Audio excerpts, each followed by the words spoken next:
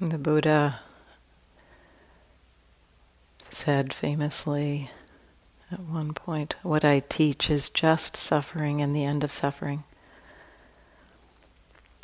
Probably more than one of us has said this already. And so pretty much all of what he taught was kind of collected around the theme of suffering and the end of suffering. And so a lot of what we talk about is suffering and the end of suffering.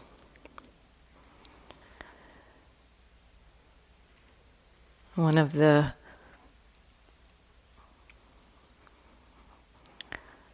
pointings that the Buddha offered us around suffering in his first discourse, what is said to have been his first discourse, the discourse setting the wheel of the Dhamma in motion. In that discourse, he described the Eightfold Path and the Four Noble Truths. And with each truth, he offered an action, something we need to undertake with respect to that truth.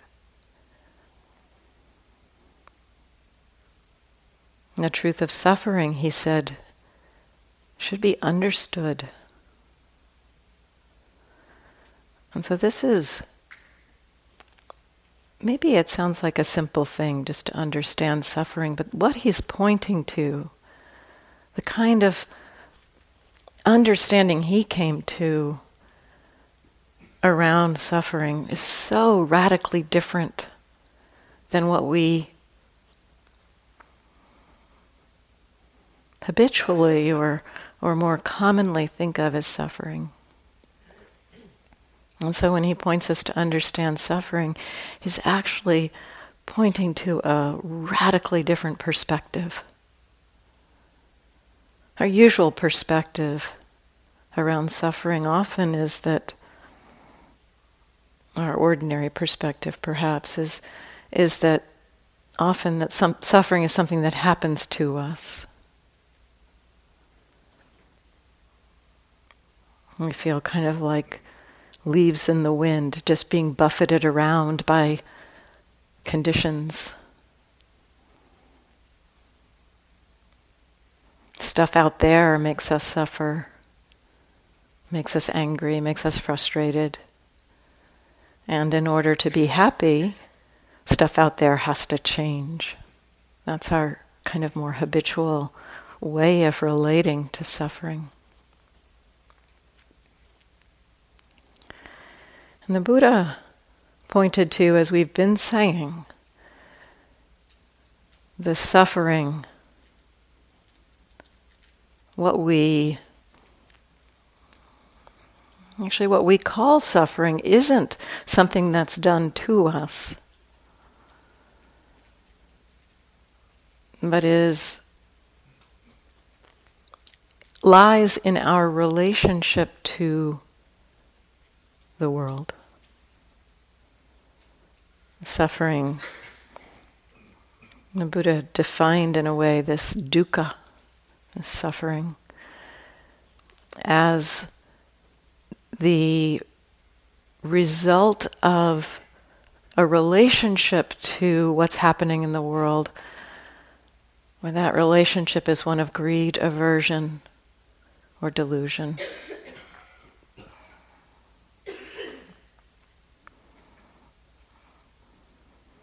So kind of that suffering is reactive emotions rooted in greed, aversion, and delusion. And people or situations or conditions in the world don't actually have the power to make us angry or to make us afraid, to make us reactive. We essentially give that power to the world through this reactivity. And so struggle, suffering, reactivity isn't inherent in what's happening in the world. And that's actually really good news. Because if it were inherent in what's happening in the world, there would be no hope for us to become free. Because the conditions of the world are what they are. They are impermanent, unreliable, largely uncontrollable.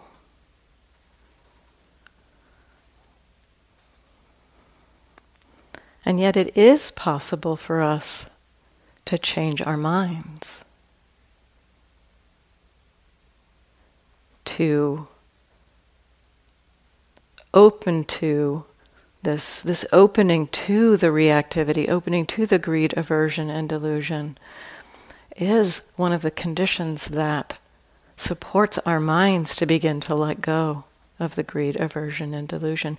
And so our minds can change. Our minds don't have to react with these habitual relationships. And yet this changing of our minds, that doesn't mean that our minds somehow also change to think or believe that injustice or unethical behavior happening in the world is somehow okay. So this takes it's a little bit of kind of turning our minds around what's being taught here. That when we open to what is actually happening, what we are exploring, meeting, is what is already here, what's already arisen. Essentially this, we're aligning ourselves with the truth of what's already happening. What's already here is already here, and a reaction or a kind of a holding on or a pushing away or a confusion about what's already here simply confuses and obscures the situation. And so as our movement, as the mind shifts to releasing greed, aversion, and delusion, it doesn't mean that we don't act in the world. This is something that can be hard for us to kind of understand, especially early on in our practice, because greed, aversion, in particular greed and aversion, have been so much the motivating forces of our actions. And when greed and aversion are at work in our minds, telling us, you need to act to get that thing, or get rid of that thing, fix that problem, change that. When our minds are in that world, caught in that view of greed, of aversion, which is essentially a delusional view. When the mind is caught by those views, it cannot fathom that there would be any other motivation or reason to act except for that greed or that aversion. And so it takes a little bit of a leap of faith and trust to begin to let go of our habitual ways of acting in the world, of responding to injustice, of responding to unethical behavior, and exploring letting go, exploring what it might mean if greed or aversion weren't here. When greed and aversion are not clouding the heart, and the heart sees suffering, that heart wants to act not from confusion or anger or hatred or craving, but that heart wants to act because of compassion for the suffering.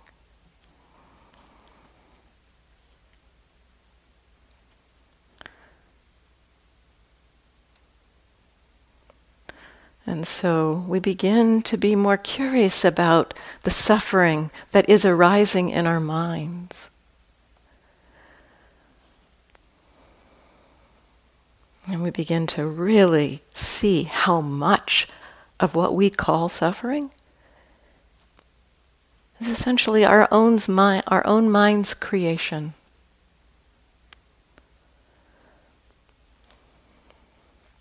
And as we begin to see this, a question that sometimes comes up, it certainly came up for me, as I saw my mind heading towards anger, and yet knowing anger was painful, and kind of just like seeing it charging towards anger. It's like I could tell the mind was like clinging to something that was going to cause it suffering. It's like, why does the mind do this? Like, what possibly can the mind be thinking?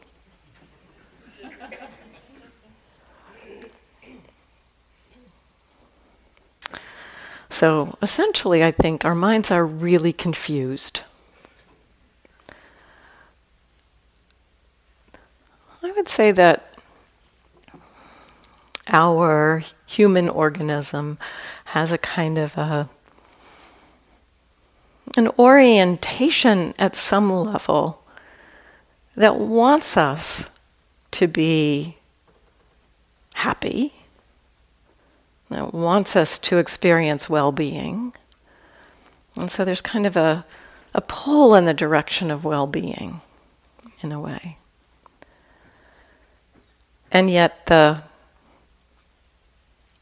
way our system is structured, I mean, it's kind of as simple in some ways as, I think we mentioned this in the hall earlier, as a kind of a single-celled organism moving towards nourishment and away from noxious chemicals, kind of like that natural pull towards pleasant, away from unpleasant. Very natural movement in a living organism. And yet the way our organism is structured, there's a lot of things happening between that pleasant experience and our pull towards it. We talked about some of this in some of these in these days past. I think I mentioned in the talk on Vedana of feeling tone how much of our pull towards pleasant, away from unpleasantness, is motivated by views, beliefs. And so a lot of our mind, our patterns or habits, there's this movement, we want to move towards happiness and well-being, and then there's just this kind of way that our system has learned based on how it's gotten pleasure in the past. It goes for the quickest route to happiness. And that's often the getting what I want, or getting rid of what I don't want. And time and time again we have done that. Time and time again we have gotten what we want, gotten rid of what we don't want, and had a little bit of happiness that comes from that. And so we've learned that there is a little bit of happiness that comes from that. And our mind is not really looking very deeply into what's going on. And so it's kind of like our minds think that's as good as it gets. That's the best kind of happiness that's possible. That, getting what I want. Getting rid of what I don't want. And what we're not seeing, what the mind is not seeing, it's clouded by confusion. I said the mind is fundamentally confused about what leads towards well-being. And so in that situation, the mind is caught by greed or caught by aversion and believing, get that thing, then I'll be happy. And what's going on there is that the mind is basically in the situation of wanting something, let's say, getting something that I want. The mind is kind of creating the scenario in our minds about having that thing, having that pleasant experience, having somebody look at me the way I'd like them to look at me. So our mind creates this kind of image or projection or fantasy of a future moment in which I'll have that thing. And that feels good, that idea of having that. And so that's where the mind heads. But what it's missing in that moment is, what's the actual present moment experience? What's actually going on in the present moment? Because what's going on in the present moment is the wanting. The feeling of needing something that's not here. And already in that experience, if we were to actually look at the present moment experience, there's already suffering there. And that is obscured because our mind has taken up residence in this thought. So essentially, greed is willing to forego, is willing to like just completely ignore that it's suffering now for the possibility of some happiness in the future. And so this is a confusion that when we start to investigate what's going on under the surface, we start to see the suffering that's happening in the greed itself, in the aversion itself. And that begins to give the mind a new education, a new understanding about this movement to well-being. And so our minds are confused because they're caught by habits of mind with which we have been trained. We have been trained to do this.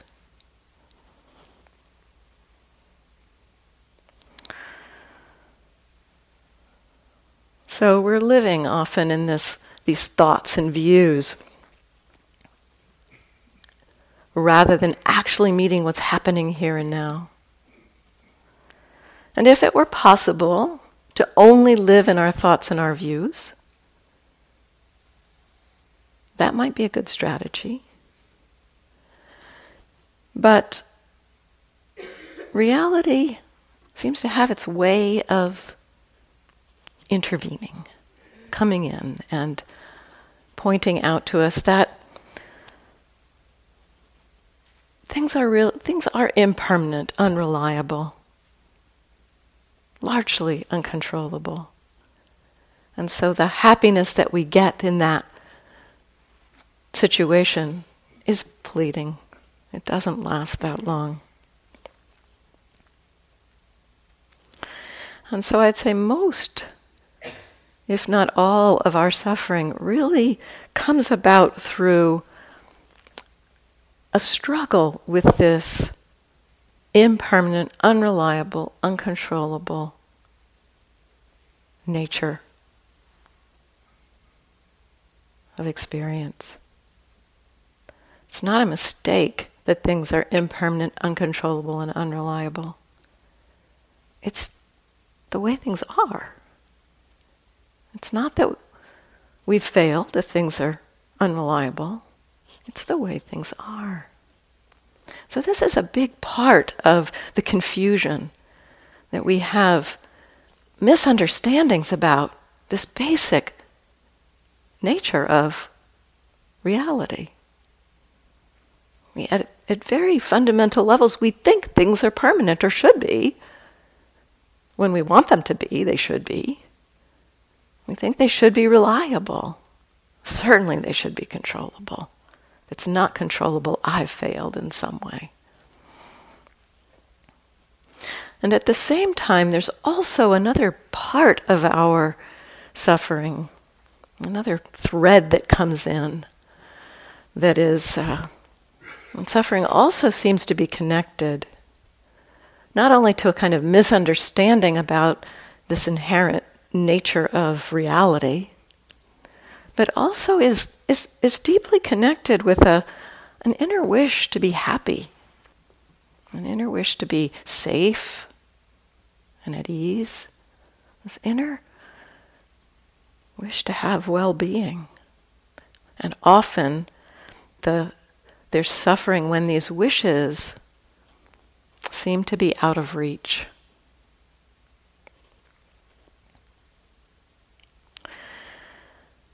And so this, to me, this exploration around these threads, the threads or the kind of truth of the way life is, and these deep wishes that we have.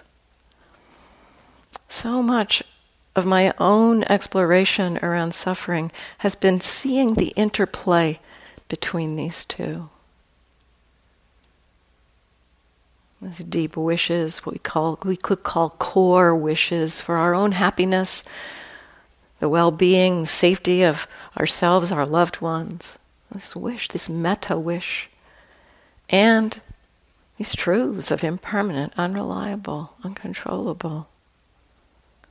So this wish for well-being, this is a beautiful wish. It's a wholesome wish. It's the wish of metta.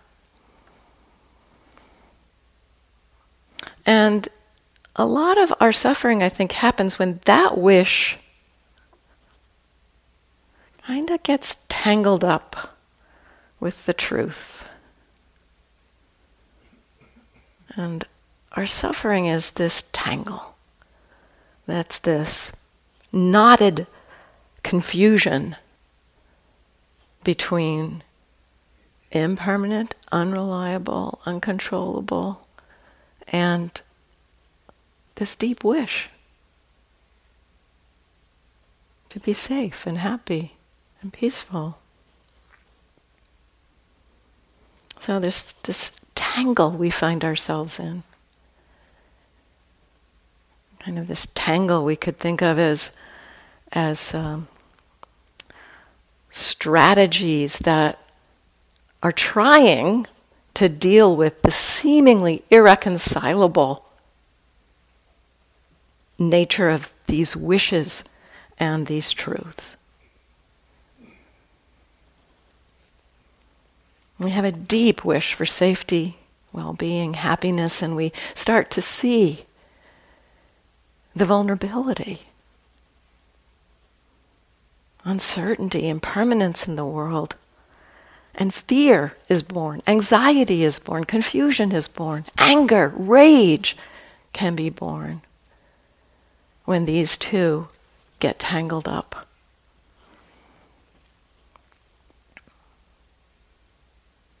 And this kind of meeting of these, truth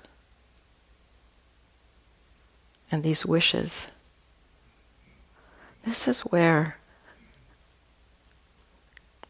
craving is essentially a misunderstanding. The craving has interplay with both sides here.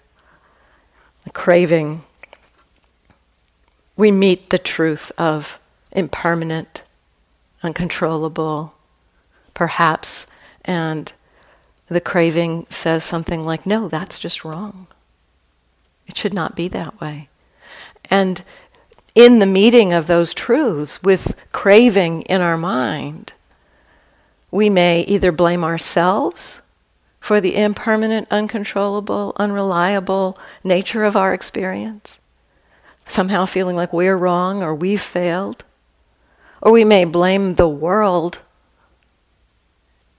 put it out on the world. The world is somehow like targeting me with these events.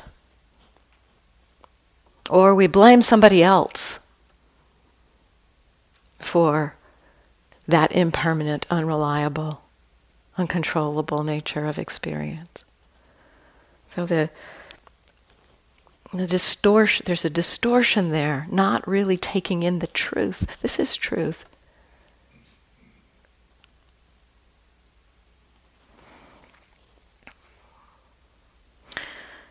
And deeply tied up with that craving is often this wish, the wish for our own well-being, our happiness, with the wish for the well-being and happiness of our families and friends. And these two, they kind of collide and get tangled, because it feels like if I want to be happy and healthy and safe, then there's something wrong if I can't control things. The uncontrollability and the wish for safety, those two just get so knotted up, tangled up. Because we cannot see, our minds just cannot kind of understand how these two might coexist. The wish for our safety and the truth of uncontrollability. Our mind just, it has trouble holding that both of those are valid.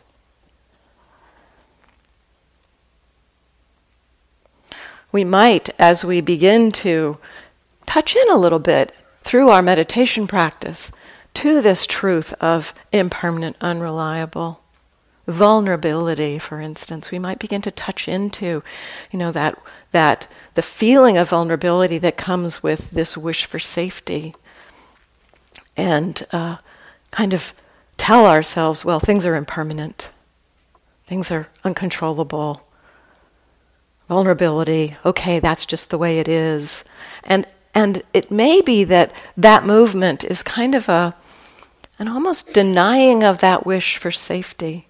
Sometimes we can. This morning, Bhante was talking about spiritual bypassing, of when we may, kind of use the Dharma as a way to ignore or deny that we may be experiencing something like anger or aversion. Like, no, I'm a good Buddhist. I don't experience those things. I'm kind of in that spiritual bypassing mode. There's also something that I'm going to call spiritual bludgeoning. We sometimes beat ourselves up with the Dharma. Kind of like, yep, things are impermanent. That wish for safety, that's just, that's not a valid wish.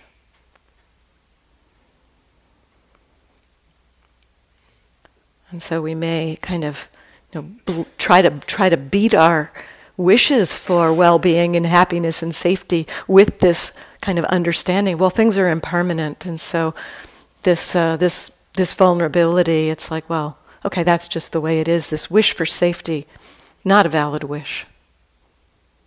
We may think that. And yet, that wish for safety is a wholesome movement of the heart. What happens as it meets that truth of uncontrollability is that the clinging, the craving around that wish for safety is demanding safety in a certain way, demanding a particular result. Bhante talked about that this morning, demanding a certain kind of result. And so the exploration here is beginning to be curious about this knot between these two, between these truths and these wishes.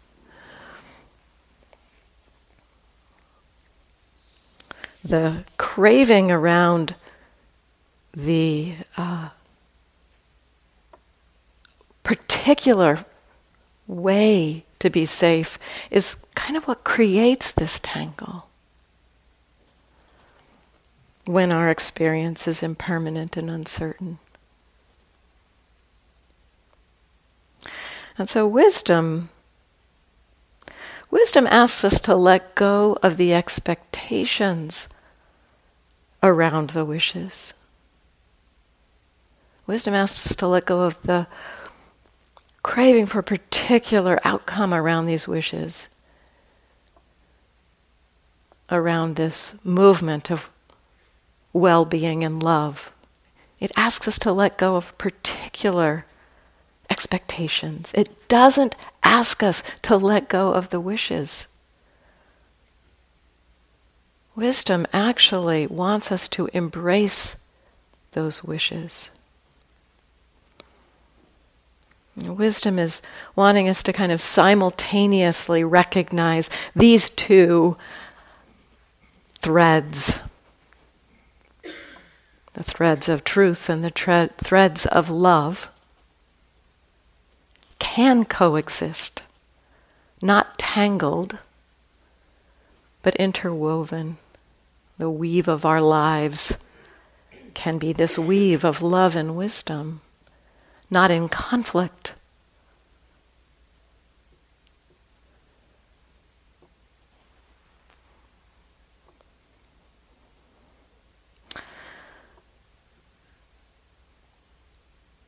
And so one of the kind of things I've learned is that whenever there's suffering, whenever I'm experiencing suffering, this tangle, there's a tangle going on. And that tangle, we think of the way threads get tangled, it's like the tangle, it's knotted threads of love and wisdom. The knot is composed of these, it's a tangle because of the confusion, because of the craving. And so anytime there is suffering, it's an opportunity. It's like the suffering is pointing right out to us where we are resisting the truth and where we are confused about love. It's an opportunity for us to see right into love and wisdom when we meet suffering. I certainly, in my years of practice, when I saw suffering, I often did a couple different things. One was kind of this sense of this, like, it felt like this tumor of some like really bad thing, this anger or whatever it was, and I kind of felt like I needed to take a scalpel and cut it out of my system, to excise it, throw it away. And if we look at the tangle, if we take scissors and cut the tangle out, we are left with a hole in our fabric. And actually, my experience is that when we're trying to get rid of something in that way, thinking that this is bad, wholly bad, we're approaching our dukkha as something that is bad and has to be gotten rid of. What that suffering is composed of is not going to just let itself be cut out. Because again, there's these threads of love and wisdom are there waiting to be revealed in the tangle. And so, how can we do this? How can we let the tangle untangle? Another strategy that I often employed was when I saw something challenging, I would kind of like, okay, there it is. I am going to figure it out. Put it under the microscope, find all the pieces, pull it apart, figure out what's in there. A form of greed, essentially. Greed combined with aversion. Both of them together. That too is kind of that.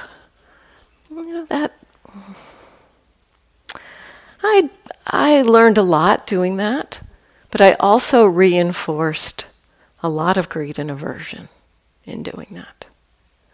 And what I have learned is really helpful in this seeing of this tangle is to, I've started using this word honoring. Honor the tangle. Respect that suffering. It's there to show us love and wisdom. Can we hold it in that way?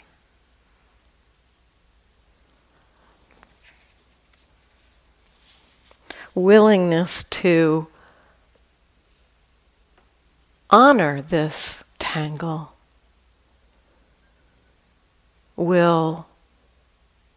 it's a slow process, I'd say. It can be a slow unwinding sometimes. And what is often helpful there is a kind of a gentle meeting just of the most obvious piece of whatever's here of that tangle. We may have some idea, for instance, if there's anger, that there's some kind of fear in the middle of the anger. And so we might, in the way that I had described, of put it under the microscope, kind of like, yep, I've seen anger before, there's usually fear in there, I'll find the fear. And yes, I would find fear when I was looking for it. Or maybe there's something that we think is going on there. And so we may kind of try to dive inside of the pattern to try to find out what's going on in there. And a lot of the time, if we're looking for something, we will find it. We'll construct it even. So, in my own experience, it can be really helpful to just kind of settle back and explore meeting that pattern of the tangle. You think of it as a kind of a warm bath of mindfulness and wisdom that lubricates the tangle, kind of lets itself loosen some gently. And as it loosens, there's little pieces of it that are seen. Just be with what's obvious, most obvious about these tangles. Let the tangle reveal itself to you. This takes patience and trust, deep trust, and also it takes recognizing when that's possible. You've been practicing here for nearly 3 weeks, and this is possible at least some of the time. In your meetings, you've been reporting this possibility of just holding a suffering,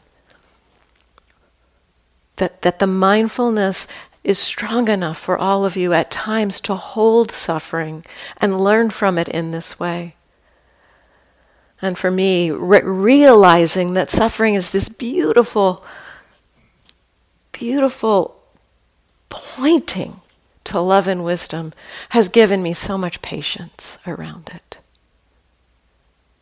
That what can be revealed there is beauty and truth, love and truth, as we can hold it with mindfulness. It takes knowing when we can do that. Because there are times when we meet, and we've talked about this, when we try to meet a particularly tangled knot, that what happens, instead of it being a lubricant, kind of letting it loosen and weaken and point out the love and the wisdom that's kind of in there, what happens instead is it just gets more and more and more knotted up.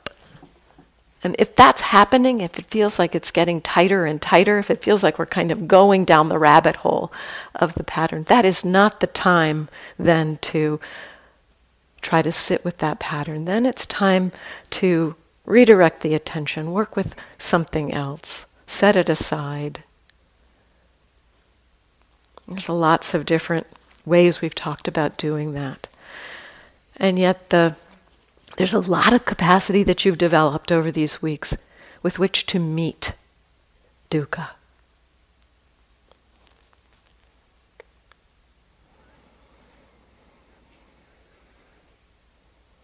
And so this meeting of dukkha it's not like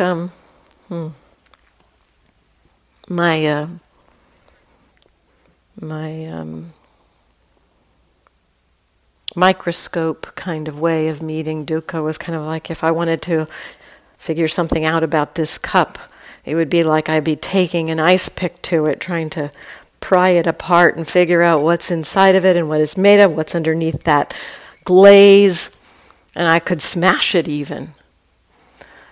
That is a pretty violent way to go about meeting suffering. The kind of investigation or meeting, being with actually, it's more. One of my teachers at one point brought I think it was Sayadaw Pandita, brought a cloth up and said, "This is how we meet experience." Like rubbing it with a soft cloth, staying in contact with it, that kind of gentleness. There's a different set of things that are learned in this way. That's a being with experience. One of you in the interviews talked about accompanying ourselves. That's the quality.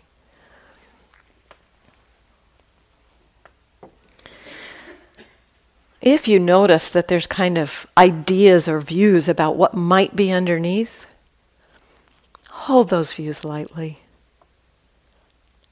So many times when I have been investigating some kind of suffering, I thought I knew something. I thought I had some idea about what it was about, some connection to my childhood trauma on the playground or some relationship issue. I thought I knew, just my analytical mind would come up with kind of very reasonable ideas about what this suffering was about. But many, many times I saw that when I actually just set those aside, it's like, yeah, okay, maybe it's related to that. Maybe. When I actually allowed it, held it in this way I'm talking about, this gentle holding, letting it reveal itself to me, so many times I was completely surprised by what was revealed. One of the most surprising experiences I had along these lines was I was practicing in Burma with Sayadaw Tejaniya at Shwe Min Monastery and was experiencing quite a bit of low-grade depression through this time. Over several weeks, quite a bit of low-grade depression.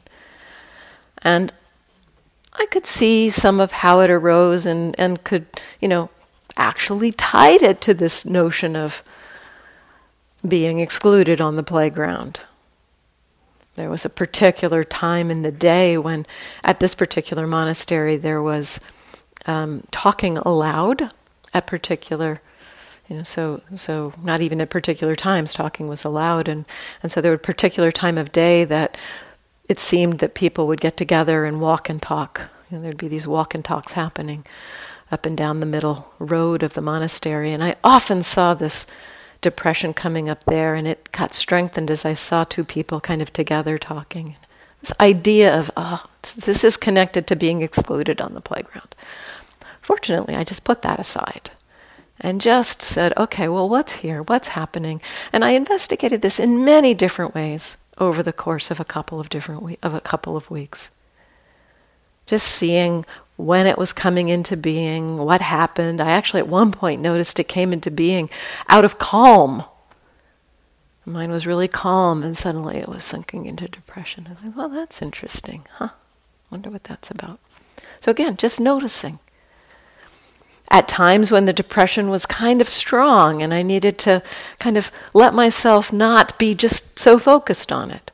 Just like, okay, well, yeah, that depression's there, and there's thousands of other things happening in the present moment. So yeah, okay, there's seeing happening, Hearing's happening, walking's happening. Oh, there's the depression. Okay, there's seeing, there's walking, there's the depression. They're just kind of letting myself like take a bigger container. There's just so many different ways of working with this depression. And then at one point, as I was walking back to my room, I felt the depression really kind of get strong.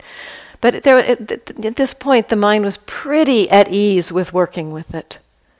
And just as I went to my room and did my lying meditation, because I was doing primarily lying meditation, I felt the depression like just expand. It just like felt like it was growing really big. I was like, wow, I haven't felt it get that big before, but this is what was happening. It was just expanding. It's like, okay, can I be with it while it expands? I could be with it. It was a little scary, but I could be with it. And then at some point, while I was sitting with that expanding depression, it felt like the entire thing flipped inside out, and it became expansive metta. The next thing my mind did with that was had a kind of a smashing thought, like, oh, that's sappy, that's stupid. And I was like, wow. So seeing that as the mind kind of entered into this vast, beautiful metta experience, how there was this relationship to it that like, that's sappy, that's stupid. So seeing that the kind of the mind wanted to repress the metta. That, my understanding was that was the depression. This kind of subtle, like holding down of this metta. That was not what I had expected. Many, many times in investigating some kind of suffering, I have seen love in there, kind of with some kind of weird relationship to it or some kind of contorted relationship to it, and connected also to these truths of impermanent, unreliable. If I had to say that relationship, around that metta was something like, well, that metta, that's not like reliable. Something like that.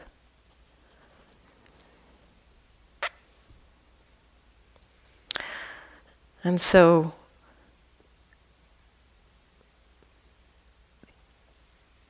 the tangle, honoring the tangle, allowing it to reveal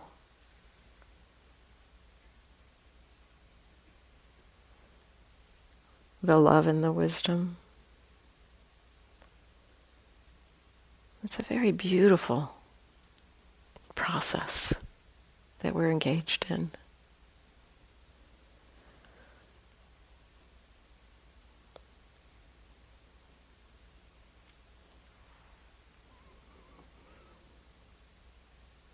This transformation happens.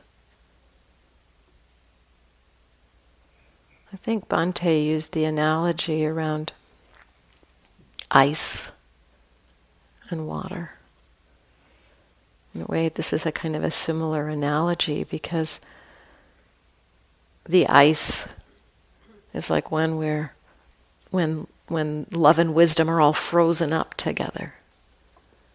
But that ice, every single molecule of that ice is water. It's H2O. And yet it's frozen, it's stuck. And so the transformation, the melting, it just changes state to a fluid, malleable state. Very similar to this tangle.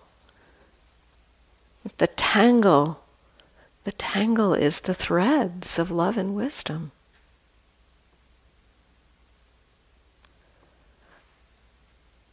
And our practice helps us to hold and meet that, so that we see into these truths. Our heart begins to stretch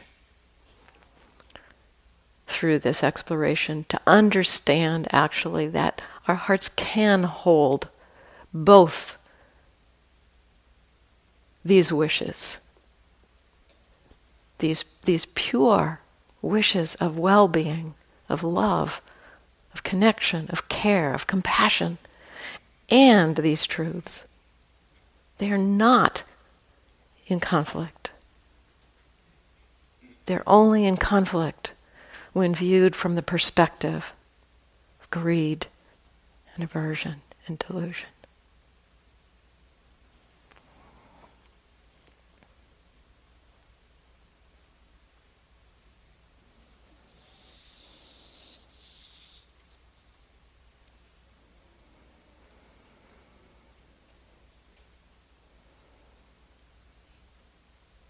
And so honoring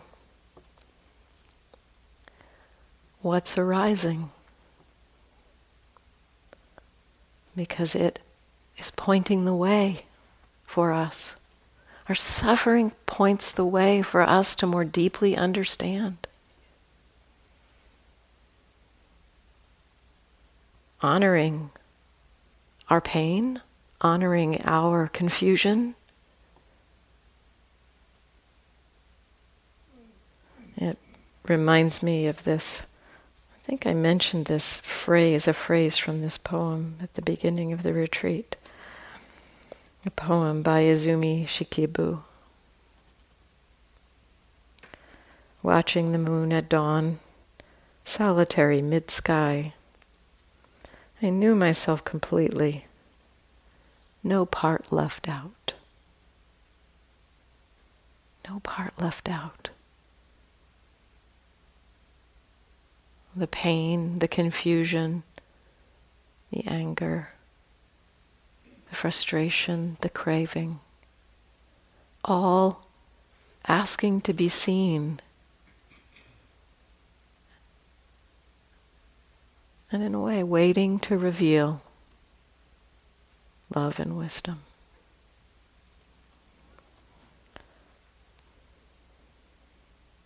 Let's just sit for a moment.